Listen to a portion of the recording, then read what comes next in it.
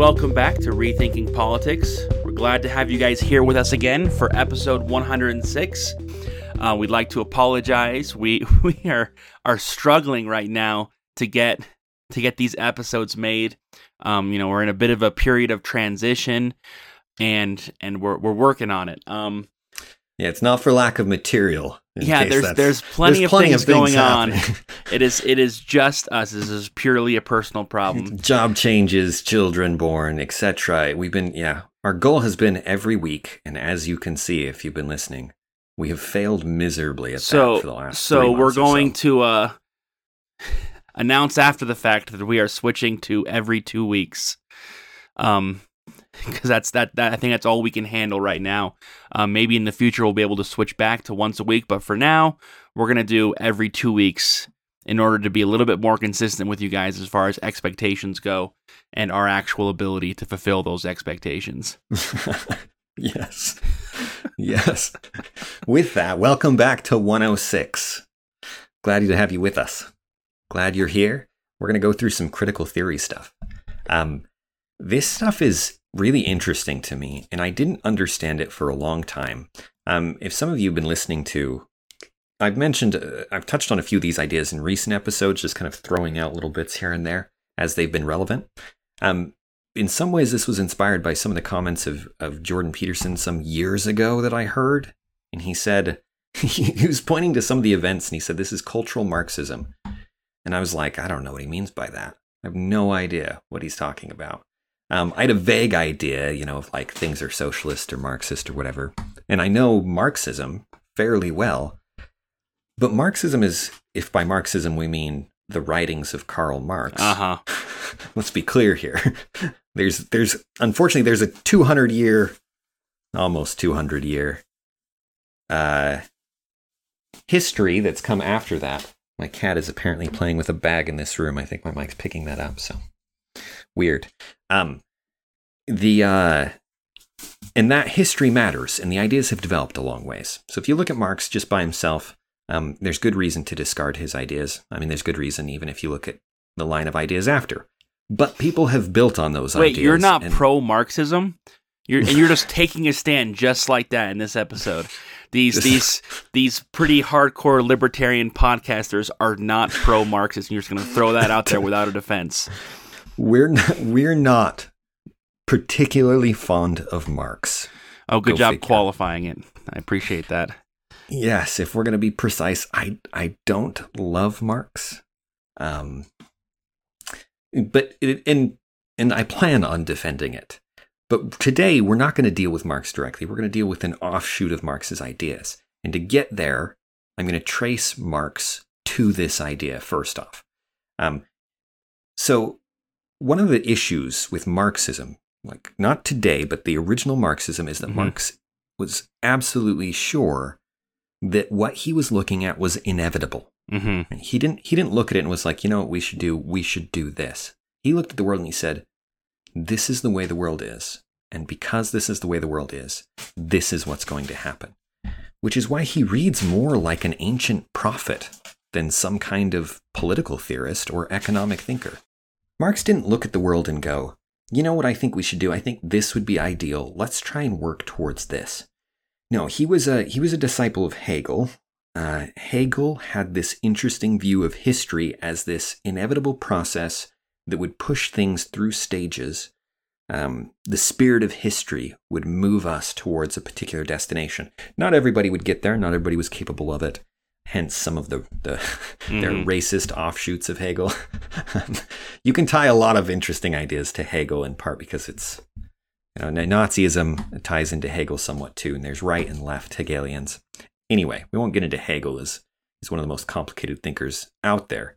But his general idea of history moving towards a conclusion through inevitable processes that eventually lead to the people becoming aware of history and this movement, and then they can participate in it. They quite literally become conscious of it or awake to the direction of history, and they then can become conscious actors that push it towards where it's going. where they it's can then already going participate, anyways. where it's already going anyway, Mm-hmm. but they become part of the enlightened few who can then intervene and pull other countries in that direction. A lot of our stupid foreign policy decisions over the years is us trying to act out this Hegelian vision. Yeah, not the Marxist one, but the historical, the more general historical one, that there are these.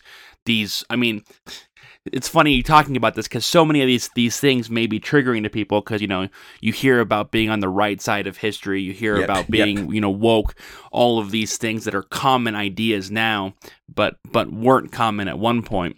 Expanding on Marx was focused obviously on economics to a large degree, and his idea of the inevitability was an inevitable revolution because he believed, you know, you've got basically the working class, which is almost everybody, who is by definition being oppressed by these upper classes, you know, and therefore it's inevitable that at some point they're going to revolt. There's going to be this natural revolution that's going to be victorious, because if the one is oppressing the 99, at some point the 99 catch on and overthrow the one, right? Right. Right, especially as they're pushed to more and more dire extremes. Yeah, exactly. He thought because capital would perpetually accumulate and impoverish the people. Yes, because of his more. economic principles, where he believed that by definition they're going to continue to oppress and oppress more, and the working class are going to become more and more destitute, have less and less to lose. Of course, they'll overthrow their masters. And that's really not what's happened broadly in the world. Broadly in the world, the working class has gotten richer and richer and has become less desperate and has a lot more to lose and a lot less reason to overthrow the current systems, which I know is going to get some pushback here in the United States, talking about how evil the capitalists are now. You know, Dollar Tree raised their prices from $1 to $1.25 because they're evil capitalists. It's like, no, you don't understand what we're talking about. You go from the working class 200 years ago under Marx, you know, when Marx, you know, wrote what he did, to the working class now, and it's night and day in terms of quality of life, in terms of things that you have, in terms of resources, in terms of freedom. You know, right now in the United States, we complain because we don't have, you know, 6 months of, you know, or 3 months or 6 months of maternity leave like they do in some countries, you know, failing to overlook the many things that we do have. And I'm not saying what the U.S. has is perfect. What I'm saying is, if you look at it over as a whole, in Western capitalized countries, you know, so-called, the working class people have drastically improved their lives. And that's just unarguable. Over a large period of time. You may argue that over the last 2 years, things have gotten worse, and I'm not going to disagree with you, but I'm saying over the long term, absolutely, it's indisputable. Yes, and it's on a scale that people don't realize. It's we're something like 200 times more productive, depending on relative to which item. Anyway, you could get in the details, but we are way better off than someone 200 years ago. Way better off by every metric. Maybe not every metric, but by every economic metric, right? Mm-hmm. Yeah, the metrics that Marx was most concerned with. Yes, and so this flies in the face of Marx's original work in a way that absolutely cripples it. Now, that doesn't mean he's wrong about everything, right? It'd be foolish to say that because a theory gets even a critical part wrong, that it doesn't have things of value in it. And so rightfully, people who thought he was basically right on other things took his theories and they tried to figure out what went wrong and to fix it. So this is where you get a lot of different branches of Marxism that then flow into the different ideas we have today. You see a lot of these play out in World War II. Lenin and Mao in particular have two different solutions to this problem. Lenin... I like how you said World War II, and then you go with two guys, you know, one pre-World War II and one post-World War II. Continue. Thank you for calling out my my loose history here. I get it, It's because World War II era. They're but you're both right. They're not both so actually related. Like, it makes sense because so much of what happened is related to the World Wars. Yes, we just kind of. You're right, but historically, we kind of group this all into the broad changes of World War II. But you're right; those are not technically anything in the World Wars. I appreciate the clarification, because someone's listening and is going to be like, he doesn't know what he's talking about. That someone was me. Someone was Brad. The rare opportunity to be the person listening and be on the podcast and say, hold up. So Lenin believed that the people, the working class, was actually getting exploited, and they just were, because capitalism was rewarding them somewhat more than he thought, more than Marx originally thought, that what they needed was a vanguard, a group of people who were smarter than they were, who were probably from the elite classes and the well-educated classes, maybe even the capitalist class, right? And these people would lead the way. They would look at it and they'd say, we can see what the future could be like. We're going to show the way. And that history needs a little push. Things. That's right. Well, it needs a push from who? From the people who can see it. The people who are the people awake. with the knowledge who also happen to have enlightened few. Yeah, exactly. Who are some kind of elite. Yeah, through the historical process have become conscious of this possibility. So, and obviously you could get into what happened there. Mao had a different idea. He believed that culture had a tendency to replicate itself, which I guess probably no one would argue with, but that was his focus. And so he tried to change it at the level of culture, from the top down, obviously, because that's... Well,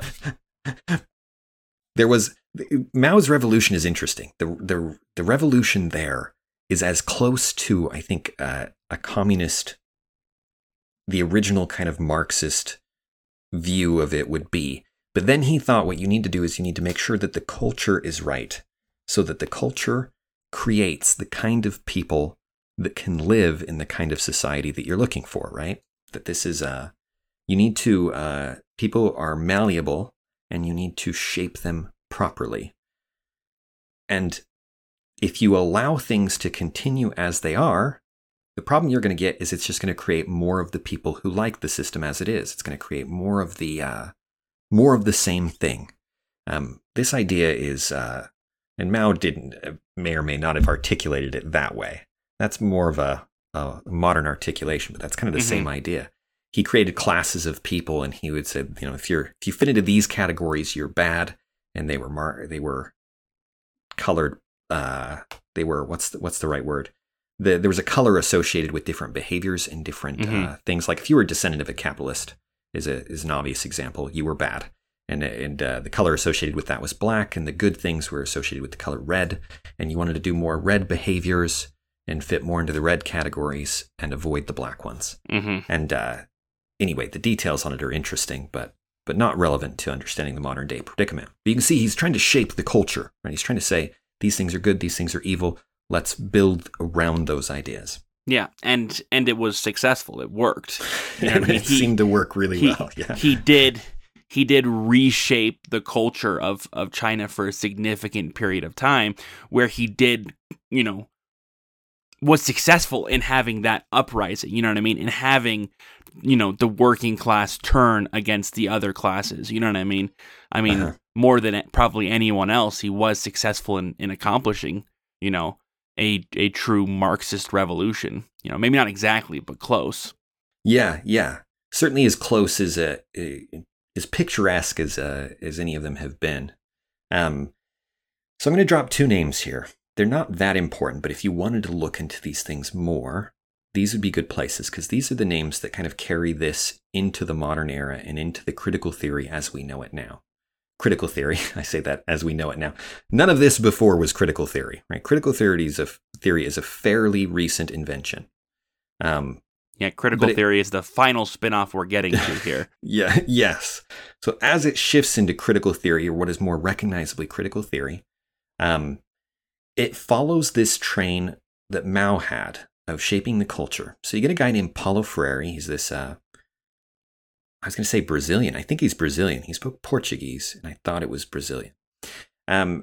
Yes, I'm 90% sure of that. Not that it particularly matters if you happen to be from Portugal or some other Portuguese-speaking group. But Paulo Freire was a thinker who applied these ideas, and he was in education. And he looked at the schools and he said, if you're going to fix the problem of cultural reproduction, you have to fix it at the level of education. If you're going to change society in a way that the change sticks, it's got to be at education. Now that seems in some ways intuitive, right? If you change the way kids are educated, that change would be lasting and, deeper maybe than if you change a business law or something like that. It makes a lot of sense. And so he wrote a book. He wrote a number of books. As an author, he is one of the most cited and perhaps the most cited educational theorist of all time. And his stuff is 100% transferring these ideas, solving the problem of cultural reproduction. He says, as long as the education stays the same, we're going to end up with capitalist societies, and saying we've got to transform education so we can get out of this and actually change things at the root level. Herbert Marcuse is another one along these lines who carries it further. So basically, to reconnect to what we talked about earlier, Marx says you're going to have a revolution because the oppressed will have no choice but to rise up against the oppressors. And then you've got, Lenin and Mao who have championed some versions of you have to do something to push these people to make the change. Lenin through a straightforward vanguard, Mao through, a cultural shift. And then you have, Paulo, how do you pronounce his last name? Freire, who's saying that what you have to do is shift the education of the people in order to shift that culture, in order to achieve that change, in order to get the revolution, essentially. Yeah, exactly. Yes. So the product of these theories, you don't just change the education. To change the education, they use words like transform, catalyze. They often use alchemical terms, which is interesting. And there's a reason for that, because the theory depends on what is essentially an alchemical process put in the Socratic form, where you've got two ideas in opposition to each other, and through the opposition, you find a synthesis that is neither one or the other, but that is transformative. This is actually how the Hegelian process works. The reason history goes somewhere is because there are two things that are opposed to each other, sometimes referred to as contradictions, and that creates this tension that must resolve itself. And through that resolution, you get the next stage of progress. This is how Marx thought of the capitalist stage of society. The contradiction was that capital accumulates and exploits the people under them, and eventually that will lead to the poor having nothing, right? In this kind of automatic fashion, two things that exist in contradiction to each other that eventually are going to cause some kind of change. And you'll still see that language all over this kind of thinking. So in order to really change capitalism, you have to not just slightly change education, not just adjust it, but really significantly change it. And critical theory is in some ways the art of looking at the world so that you change things significantly. Now that sounds like a fairly harmless description. And a very vague one at that. A very vague description, right? This is how they write. You should go read Paulo Freire sometime if you're listening to this. You will wonder, at times he will be saying nothing until you realize what he's implying with his words. It's very cryptic, and the way they use words is cryptic. So what we want to do is walk you through how critical theory views something. And key to this is the idea of cultural reproduction, right? They're trying to change the culture, and consciousness. The idea is that their goal is to make people conscious of the fact that their society is so messed up that it needs to be significantly changed. They want people to be critical, right? Critical theory. Mm-hmm. Mm-hmm. This is not critical thinking, though the terms were deliberately designed to be confusing. And you'll often see this. They'll take a term that has two meanings or that has a positive meaning, and they'll give it a different meaning. So critical theory is meant to critique society. And to do that, you have to be conscious of the problems in society. And so all of the education is about making people conscious so that they can see, again, to draw on Hegel, this movement of history, right? Where is history going? Where is progress? The term progress is related to this idea. You want to progress towards history. And as we talk about critical theory, it's really important to remember that we're not saying that the people who talk like this or think like this know any of the things that we just said. Uh-huh. They don't have to. The education system doesn't have to teach them about Marx and how it went through these ideas really come through the German historical school in Germany that then comes through into the Frankfurt school. And anyway, you can trace those things and how they came to the US, and you don't need to know any of that to see critical theory, see how it works, and how it ties back here. But having those ideas in the background will make them make a little more sense.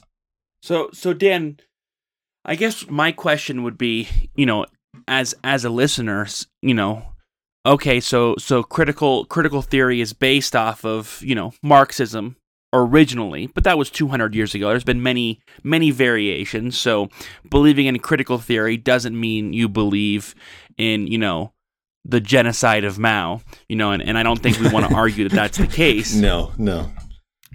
But taking it as it stands, what's the problem with teaching people to be conscious of and critical of the fundamental issues within their own community or society or system or whatever?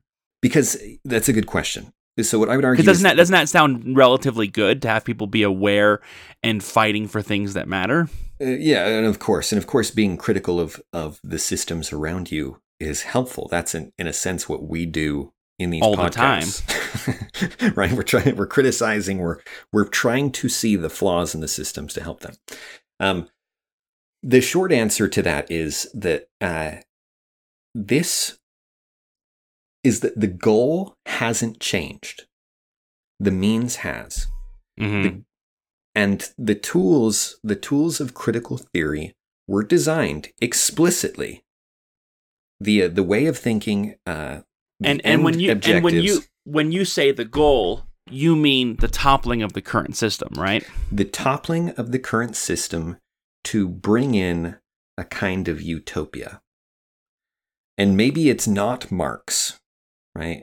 Certainly it's not for some people it is, but for a lot of the people who go to college and they learn critical theory, they're not looking at Marx. Mm-hmm. What they're looking at is something inclusive and sustainable. Mm-hmm. And those are the buzzwords of the day. Inclusive, mm-hmm. sustainable, equal will be thrown in there, equity will be thrown in there.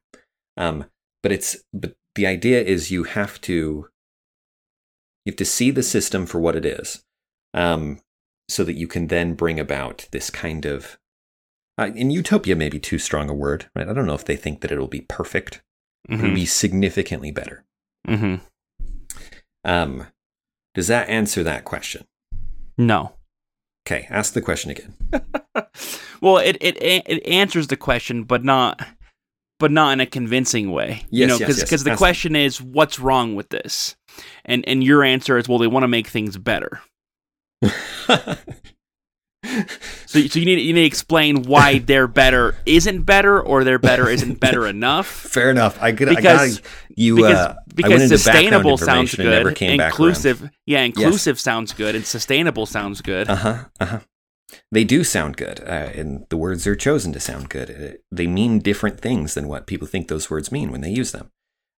So the short answer. I already said that and then gave an answer. You said it was an answer. Let's try the medium answer. There we go. Or maybe the shorter one, at least a different one. The problem is there's so many ways that could go. Okay, so let me try this. Let me try this, and you can tell me no again later. I'm enjoying it. I'll be happy to. They want to destroy capitalism. And that's a stupid idea. There's the short answer. Yeah, because it will make everything worse. That's a much better worse. Answer.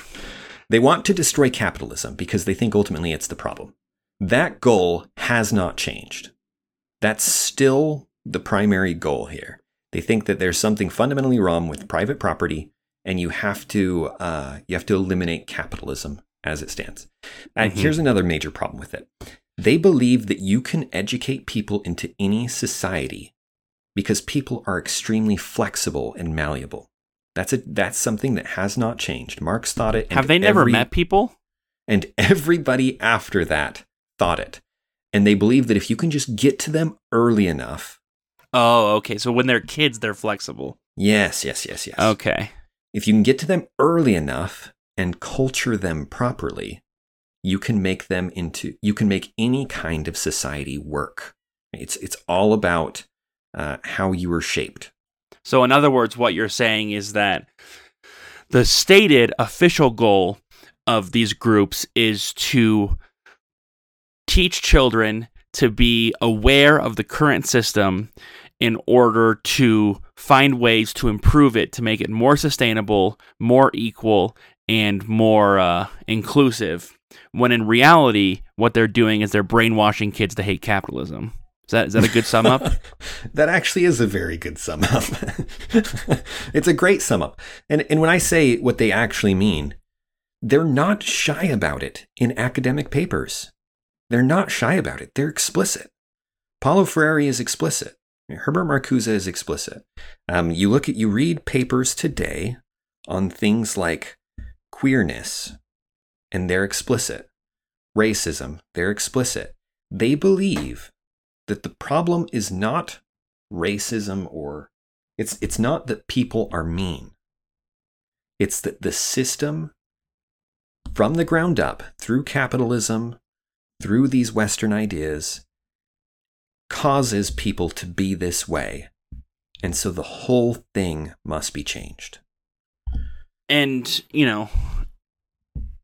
credit to them, it's worked. I would say that right now in the United States, capitalism is looking very unfavorable, especially among the younger generations. You know what I mean? Yeah. Hop on TikTok where all the 20-year-olds, are posting about anything, and capitalism is done. You know what I mean? From the 20 to, from the 15 to 30-year-old age group, which is an arbitrary group I just made up, there is no capitalism in that age group, which is fun to say because I am in that age group. But I mean, it's there. It's achieved its goal where capitalism is out. Yeah. And people will point to, democratic socialism as the future often, and they don't realize they're pointing at very capitalist societies, often more capitalist than the U.S. But anyway, neither here nor there, right? The propaganda has worked. The ideas that they're trying to spread are working. And I mentioned that Paulo Freire is the most cited, or I believe he is the most cited. He's at least one of the most cited educational theorists ever. His ideas have largely been adopted into schools. So the method is pretty simple. If you were going to teach someone to be a critical theorist, and we've looked at things like critical theory and racism and before, and that's still extremely relevant. In fact, we go into that in much more detail than we'll go into here. If you wanted to look back at that episode in light of this one and see if you can track these ideas. I didn't understand these ideas as well then, but I think you'll find everything still there. So I want to talk now about the process of what it looks like to use critical theory to criticize something. And it's actually really formulaic. Once I heard it described this way, I could see it everywhere. I didn't realize how unvarying the pattern actually is. This provides a third answer to your question earlier, Brad, that I didn't want to get into then until I talked about this process. But the third answer is that the methodology is actually pure sophistry. And I hope to prove that after we describe, to go through why I think that's the case, after we describe how it works and what it looks like. So the racism one is a really easy one.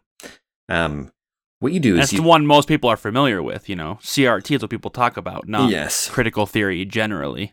Yeah, and there's critical gender theory, and there's critical every theory, because these ideas are extremely easy to apply to anything, in part because that's because it's a solid methodology that's useful in a variety of spheres, or it's because it's sophistry. In this case, it's because it's sophistry. Sophistry, by the way, if you don't know that term, the sophists, the Greeks, it seems logical and to make sense, and it doesn't, is the very short description of that term.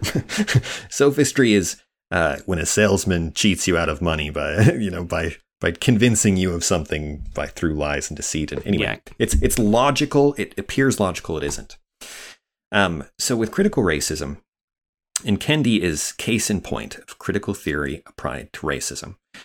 What you do is you say, society is racist. Now, to do that, you've got to bend the word racism a little bit, right? Actually, a lot of it. Because societies don't have intentions, and they don't believe things like one race is superior or inferior to another.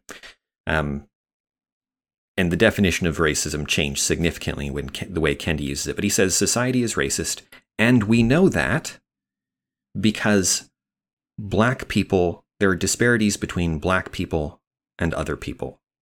And that disparity proves the racism. It proves that there's in other areas you wouldn't say racism, you'd say is problematic. There's a problem, and we know there's a problem because people are being excluded.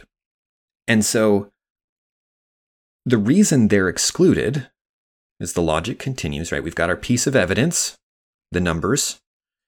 We've got the excluded group. These are the oppressed. The reason they're excluded is because people seek for power.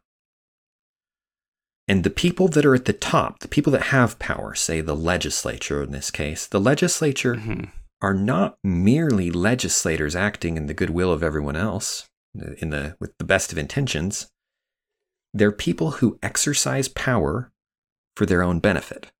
And because they're mostly white, that means they're favoring white people over black people. Therefore, the legislature is racist, or therefore, this institution is racist.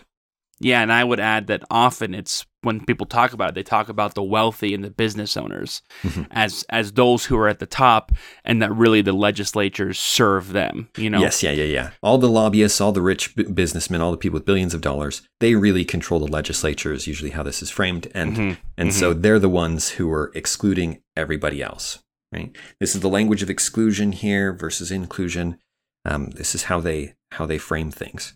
They usually just say racist, and it needs to be framed that way because the instrument of change is often the legislature. You know what I mean? You can't have the bad guy also be your knight in shining armor. That's you know right. what I mean? That's right. It becomes very problematic very quickly, and so having it be a different bad guy is really helpful. Yeah. So you can do this with gender as well, right? Women, there are less women at the running the very highest levels of business, the CEO, executive level of Fortune 500 companies than men. Therefore, women are being excluded. We've got our oppressed group, women. We've got our evidence, the numbers, in relation to the proportion of the general population. This is problematic. And the solution is to be more inclusive. We need to include more women in this process. The problem is that these businesses are run by a bunch of men, and men want to keep running these businesses, so they exclude women. Right? This is they keep out women and And they do it, they claim expertise. This is the big defensive claim. They claim that they're just hiring the best person for the job. The legislature claims they're just, making, or the lobbyists, the businessmen, they're just trying to make the best business decisions.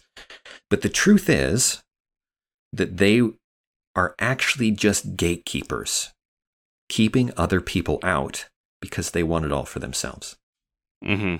That's the motivation that critical theory assigns to every institution it looks at. They want to keep and hold power. And hold power, I mean. Yes. And to be generous to them, to some degree, that's correct. People, when they're making rules, generally don't make rules that hurt them. If you're at the top and you're setting the rules, those rules usually include you, right? They're usually favorable to you, right? There's that partial truth there. You get a lot of this in what's her name too, D'Angelo, where she's like, white people in power, thus racism. Well, it's because she wrote the child's version of Kennedy's work. That's right, she did. She wrote the how to monetize this by teaching training on helping white people get over their fragility. So now think about this, because you can apply this to literally anything. You could look at a basketball game, right? And you could say, let's look at the numbers. What's wrong here? Maybe there's not enough Latino kids. You could do it by race, right? Maybe there's not enough girls playing basketball. Maybe there's not enough poor people playing basketball. Maybe there's not enough gay people playing basketball. Maybe there's not enough. You could literally take any category, and what are the odds the numbers line up? I'll tell you what the odds are. It's virtually zero. Crap. It's virtually zero. There's no we'll get into that. Sorry, I'll try and focus on one thing at a time. We'll get into the numbers part. And that's your hook, right? You say, look at this.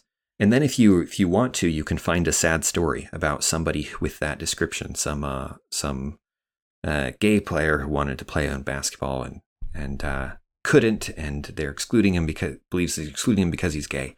And then you've got your hook, right? You've got your news story into the critical theory that then says there's something problematic about basketball. Now, that may seem like we're being unfair to them, but we literally have articles up right now where they're doing things like talking about how tomboy as a term is problematic because it suggests all kinds of things about gender, right? It excludes people of certain genders with this term, and therefore it's problematic. We've got our oppressed class. We've got our the question is, who are the people in power? Well, in this case, it's just language. Language is the system of power that needs to be changed. And you change that to be more inclusive and in favor of whatever the excluded group is. Yeah, and to be fair, Dan, you've got one article up talking about how calling someone a tomboy is problematic, but you've got another article up. I say you, like I don't have it up either, I just happen to know you very well. We've got up another article about tomboys as well. That's a little bit harsher. The racist history of celebrating the American tomboy. Lisa Sellen Davis on the endless privileges accorded to white girls. And so this one is saying tomboy is one thing that's opening up this whole floodgate of racism. You know what I mean? It's much more than just problematic. It's just one more way in which everything is racist. Yes. So tomboy is racist. Tomboy is sexist. Because girls can perform as males as well, and there's no reason to call them a tomboy. You might as well call them, right? It's anti-trans, right? It's problematic in a lot of ways. Now, there's another article we have here talking about gardening and how gardening is racist. Or at least problematic. At least problematic, yes. Problematic is the more neutral term. When we say racist, we mean problematic in a specific way. Problematic is the more neutral term. And how is gardening problematic? Well, not very many black people do it. And so it's excluding people. Well, why is it excluding people? Because gardeners, as a group, the people who run the magazines, right? Not gardeners as a group per se, but the people at the top. The elite gardeners. The elite gardeners, the people who publish articles and have gardening magazines. Is Home and Garden actually about gardening? What are gardening magazines? Do people still get magazines? Home and Garden is all about home. Garden's an afterthought. And it talks about, so this article talks about how maybe, it talks about why it's problematic based on the numbers. You've got this oppressed class, how actually gardeners don't allow different kinds of gardening, right? They're discriminating in some way. They're not allowing black ways of gardening. In the same way that the problem with tomboys, it doesn't allow female ways of acting like a boy, or it doesn't allow trans ways of behaving in a masculine manner, right? And so he proposes at the end that maybe the problem is with the term gardening itself, or at least part of the problem, and you need to get rid of the word gardening and start calling it something else that's more inclusive. Now, I hope as you're listening to this, you're beginning to think of what things you could find that are problematic in the world. Because I'm pretty confident that you could give me anything and I could show you how it's problematic. Well, and it goes back to what you said before. There's no field, there's no industry, there's no sport, there's no activity, there's no hobby, there's no group that's perfectly diverse, no matter which way you slice it. Because there'd be no way to do that based off of people's differing interests without mandating it. Yeah. There's no way to do that without mandating it. And even mandated, what you would have is you'd have the invention of new categories that it would then be problematic along those lines. It had to be invented, mandated, and constantly altered. That's right. Based off of whatever's popular at the time. So the education system is creating people to see the world in this way. And if you want to get a PhD, you should find out how gardening is sexist. Or how going to the grocery store is sexist. That one's too easy. That one's probably been written about. Right? You have to find, the only job you have really as a critical theorist is to find that hook. You look at a few numbers, you get a little story about it, and you're golden. You've got your paper. You've got your PhD thesis. And you can do it to anything.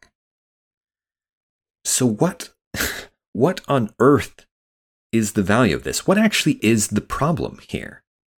Because the language makes it sound like it's not inclusive, and we want to be inclusive. It's problematic. We don't like problems. It's not, it can be racist. It can be all of these different things. But I'm telling you, they're essentially that they are playing very loose and very fast with these words.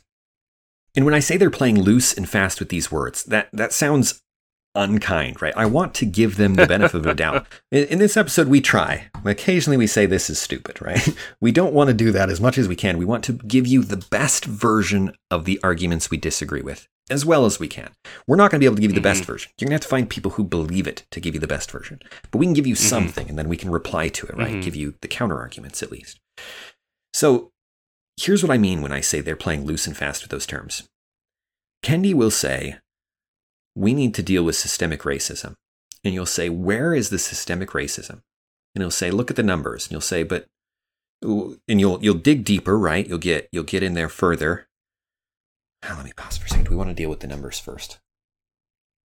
What numbers do you have? Well, I mean just numbers in generally, because they're looking at disparities in, I guess you basically did when you were saying free people choose different things. No, I think we need to talk about it a little bit more. About why the numbers being off doesn't prove anything. Yeah. Okay. Before I'll just erase what I was going to say there and insert it later. Okay. So let's start with the evidence. I'm going to go through these piece by piece, and then we're going to talk about their use of terms and how it's dishonest. They're using a word in two different ways, and when you attack them on the way that is on the way they really mean it, they fall back to the way that they don't actually mean it. And that's why they're using terms that have double meanings all the time. So the numbers are the first issue because this is their only evidence that something is wrong is the numbers. Now, if you find that all the gardeners are wearing white sheets and putting crosses on people's lawn, then the numbers are an afterthought. There's clearly racism happening here. They're clearly excluding black people, right? That's the thing is, the numbers are being used for all the evidence. That is their one piece of data, is the numbers. And by numbers, we mean the ratio of blacks, usually blacks when it's regarding racism, to the other races that are participating. And it's almost always just white because Asians throw it off. But the problem is these numbers don't actually mean anything. Well, they mean something. They mean lots of things. It's not the thing they think it means.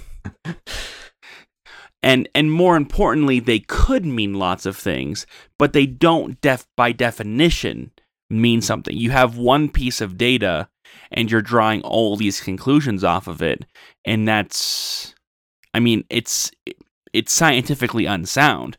You know what I mean? Yeah. You look at this group of gardeners and see this specific makeup of gender, of race, of sexual orientation, of all sorts of things. You know, it could be socioeconomic status. It could be the countries that it's taking place in, so by nationality.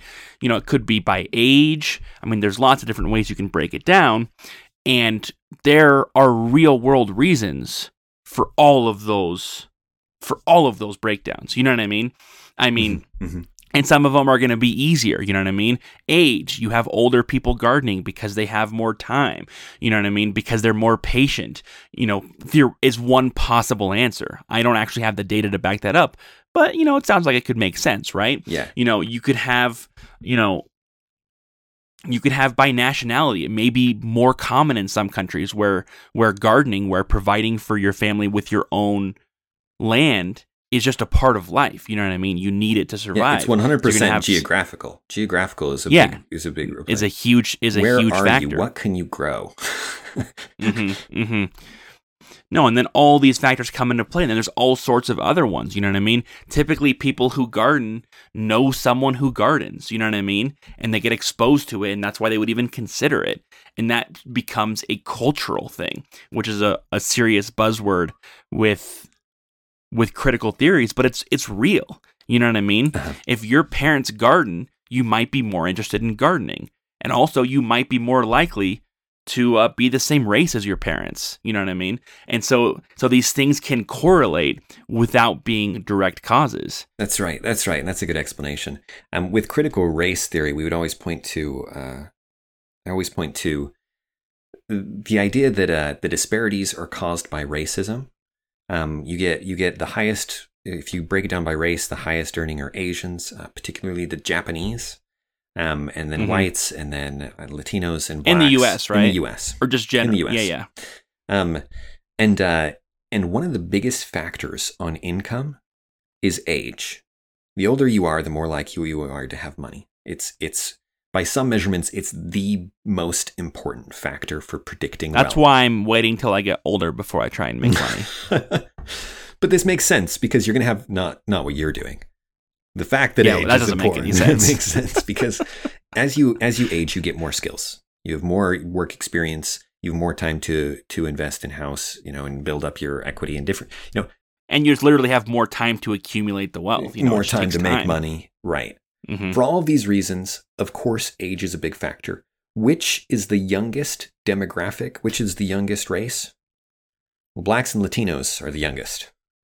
They vary a little bit. I can't remember which one is older.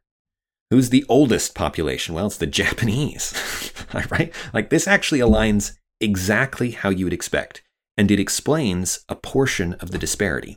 If you assume the disparity is racism, all of the disparity is racism, and you don't account for any other factor that's playing a role, gardening, you account for their geography. Where on earth are they?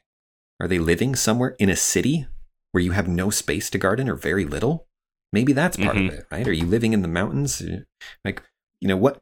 All of these things matter. All of the factors you pointed to would play some role in whether or not a group gardens. So if you look at the disparity and you say racism, you're making an assumption. You don't have the evidence to make that claim until you've done a multi-factor analysis and you can actually show racism. This is why the word racism has been redefined to systemic racism, and systemic racism literally means a disparity in the ratio of the general population. That's all it is. And that doesn't actually show a problem because disparities are the norm.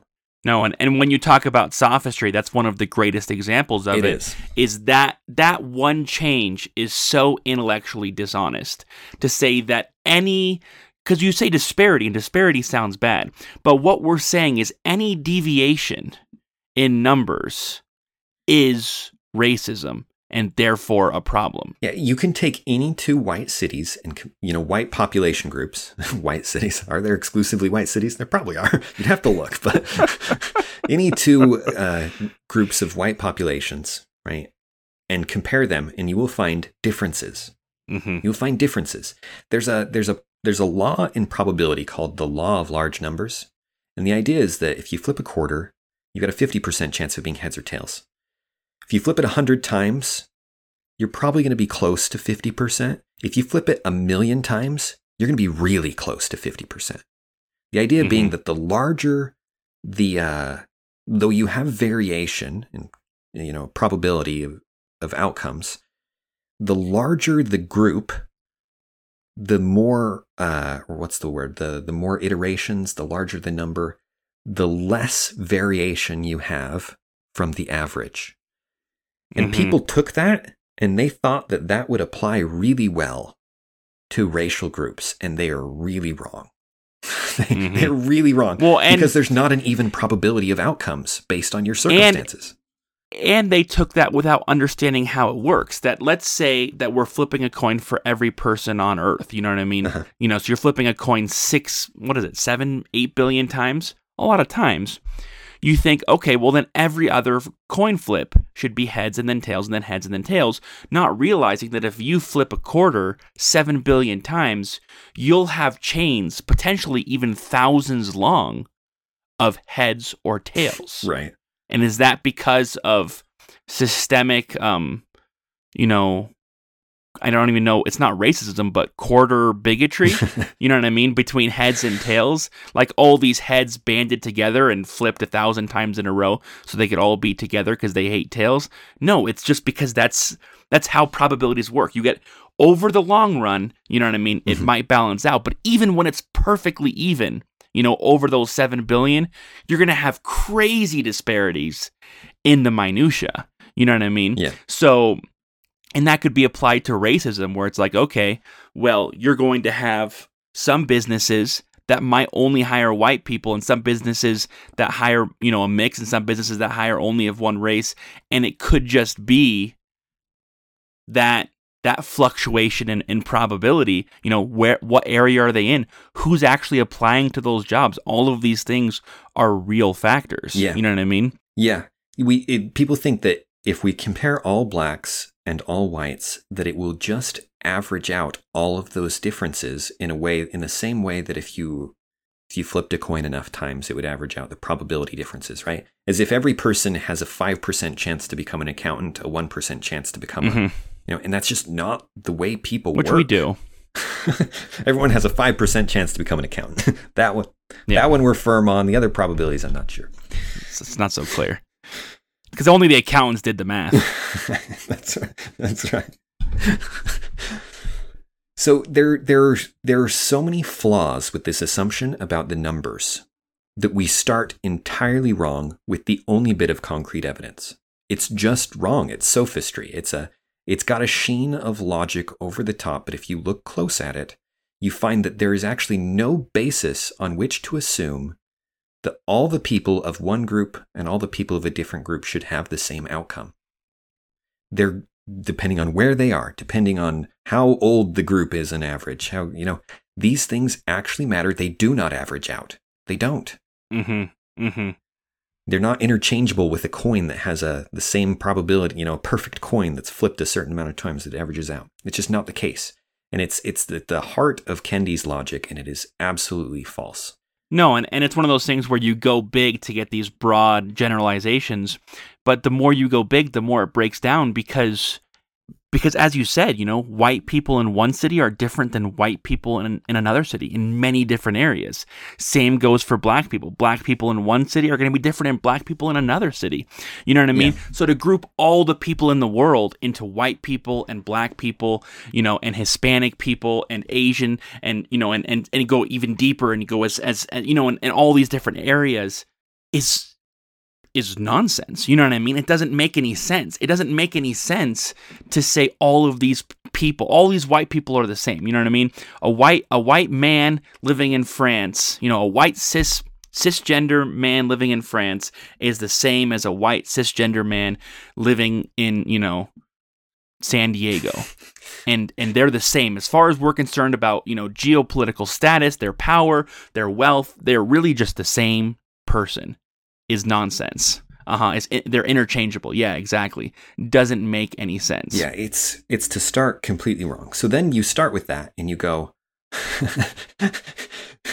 the reason you can start with that and then jump to literally anything, you can find numbers that show any kind of discrimination. If you're going to look at systemic discrimination, to say any kind of exclusion is because you've started wrong.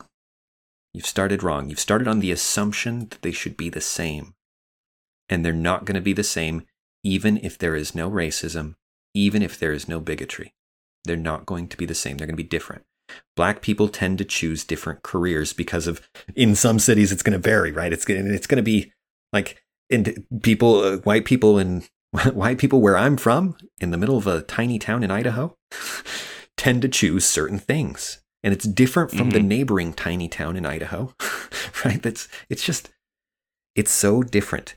What's interesting is to look at a breakdown of races by profession, because you find all kinds of variations. And when you realize that variation is actually the norm, disparity is actually the norm, then you stop pushing to eliminate those disparities and you get to a much better place. But if you assume that those disparities are the problem, what you're going to find is that you can then put any kind of bigotry, you can attach any kind of bigotry to that, because there's always going to be the disparity. The disparities are always going to be there, but they're not indicative of an actual problem. No one is being unjustly treated just because there's a disparity. And so, of course, people listening, probably have one final concern, which is, okay, but I've seen actual racism. You know what I mean? Or I've seen evidence of actual racism or actual gender discrimination. Yes. Or sexual orientation discrimination or any of the above, ageism, whatever. Which is true. People have, because there is bigotry. Yeah. There is discrimination. There is racism in the United States. And sometimes that racism is even systematic. Not in the way that Kendi means it, but in the way where a system is designed to exclude people from something. That happens. There are businesses that function and hire people in a racist way. You know what I mean? Like they're like, I will hire a white person over a black person with the same qualifications, or even if the white person has worse qualifications. There are businesses out there that do that. You know what I mean? There are laws on the books that shouldn't be there. You know what I mean? There are actual problems that are taking place that are not just problematic, but that are serious problems. Yeah, and you can point to them, and it's not just the disparity numbers that give you some kind of, that's based on assumption, but actual, like you said, you can point to the person who's being mistreated because of their race. Yeah, exactly. You can point to evidence that's beyond generalities and is actual evidence like we're familiar with. You know what I mean? Hey, there's evidence of discrimination because there's evidence that this person discriminated against this person. So this is big sophistry number 2. Number 1 is that the evidence actually isn't there. It's an assumption that they're going into, and they just look at the numbers and then attach something to it. Sophistry number 2 is the way they use the terms. So there's a logical fallacy called the Motte and Bailey. And a Motte and Bailey, this is the least helpful term because who on earth knows off the top of their head what a Motte and Bailey are? Yeah, at least some people know a Bailey because they might have like a cousin or a niece who's named Bailey, but no one knows a Motte. I thought you were going to say they have a Bailey, and I was like, really? I was really excited, but it was just a pun. It was just a pun.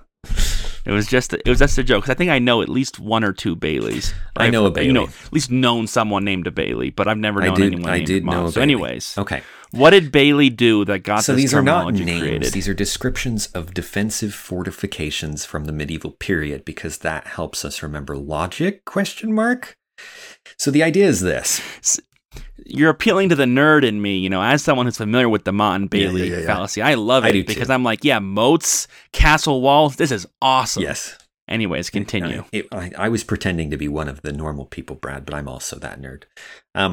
So the Motte and Bailey refer to 2 different fortifications. So basically, these defensive fortifications, one of them is a lightly defended area. It usually has a palisade wall and a ditch around it or something like that, right? And then you can fall back to the Motte, which is actually like the keep. Mm-hmm. One of these is much easier to defend, right? The castle is going to be easier to defend, which in this case is the Motte, essentially. And the Bailey, the larger area, is harder to defend. So the idea is that with a Motte and Bailey fallacy, what appears to be one argument is actually 2 arguments. One argument is that because of the disparities, you need to change the system through this critical theory where we see problems in everything, and we need to be more inclusive, and we need to systematically change everything. That's the Bailey. That, I think, is an actually indefensible argument. It's because of what we were talking about with the evidence just isn't there. They're seeing things that actually aren't there. Then there's the second argument, which is actually entirely distinct. This is the Motte. This is the castle. This is the argument that, hey, wait, there actually is real racism out there. There actually is real sexism out there. There actually are people who are mistreating trans people. That's true. And what's so clever about this, Dan, is that in order to prove the systemic racism argument wrong, they argue you have to defeat both arguments, the Motte and the Bailey. And that's how the fallacy works, is you say, okay, well, in order to prove me wrong, you have to prove there's no racism. You know what I mean? Either Kendi's right and systemic racism is there because of disparity, and we need to really change the whole system in order to fix it. Or you're arguing there is no racism and everything is fine. And those are your only 2 options. And that's the fallacy. They're saying, no, I've got a weak argument right here, and I've got a strong argument, but the only way to defeat my weak argument is to defeat my strong argument. Yeah, so there's a bait and switch there. And the bait and switch is made possible by the words they use. If Kendi weren't calling it systemic racism, if what he was saying is, something else entirely, we wouldn't connect it to the idea of racism. But Kendi's actually not talking about racism. He's talking about something entirely different. Not racism in the classic sense where people feel like one race is superior to another, right? That's not what he's talking about. He's talking about something entirely different. But he's connected the words so that he can play this Motte and Bailey game. He can say, there's systemic racism. And as you said, when you confront him on it or confront him on the details, he says, so you don't believe there's racism happening? And we've switched arguments, right? These are 2 different discussions. This happens with this is the new thing with going with the green movement, the climate movement. So sustainability has become one of those words. What is sustainable? Well, something sustainable is something you can repeat across time. Everybody wants our energy systems to be sustainable. Everybody wants everything to be sustainable, usually. Anything good, you also want it to be sustainable. The problem Yep. is the word has a second meaning now. And sustainable is all over these policies that have nothing to do with sustainable in that sense. It's attached to a political agenda that is doing something else. Inclusion, right? We want to include people. We don't want to exclude people for arbitrary reasons. But if inclusion means actually everybody must fit perfectly with their general population in a ratio where if there's 13% black people, there must be 13 black people out of 100 doing everything. Yes, whatever it is. Inclusion actually isn't about including the excluded. It's about mandating that people make certain choices whether they want to or not. And that includes the black people who may or may not want to make up 13% of the people in any given category. And through this method of playing with words, this sophistry here, they seem to be making arguments that everyone agrees with. Let's get rid of racism. Let's have a sustainable future. These things are not always great sounding ideas. Right, but they mean something entirely different. And ironically enough, we need to become woke enough to see it.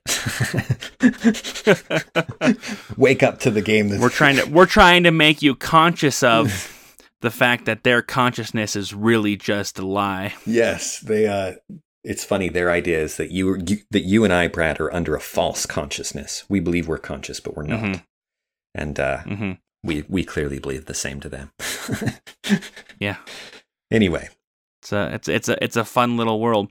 No, and that Dan is the best answer to my question earlier about why wouldn't you want sustainable, inclusive consciousness? And the answer is because that's not really what they're after. That they are using the Mott and Bailey fallacy to trick you into accepting something far more extreme than what you actually want, which is an end to these serious problems, to these serious issues that we're having, without forcing people into all sorts of things they don't want, which is, what many of these radical thinkers do want, even though they won't admit it in those words. Yes, and they will in the white papers. You read the academic papers, they're pretty clear about we need to use this term, and by this term we mean this. And yes, we get that it looks like we mean this other thing, and that's fine because that's good for advertising, essentially. But anyway, it's deception, and it's a high level of deception, and most of the people participating in it don't realize they've been deceived, right? They went to college, they're taught critical theory, and they come out of it thinking they're applying something that's actually real and substantial and going to lead to positive changes. They don't know that that the logic they're using, the method they're using, is actually intellectually bankrupt, and that they're tearing down things that they don't understand. And with that, thank you for listening. This has been an episode of Rethinking Politics. You can find us on all of the major podcasting apps or on YouTube. You can reach out to us at rethinkingpoliticspodcast@gmail.com, or you can visit our website at rethinkingpolitics.podbean.com, where you can support us via Patreon. Thanks, and have a wonderful day.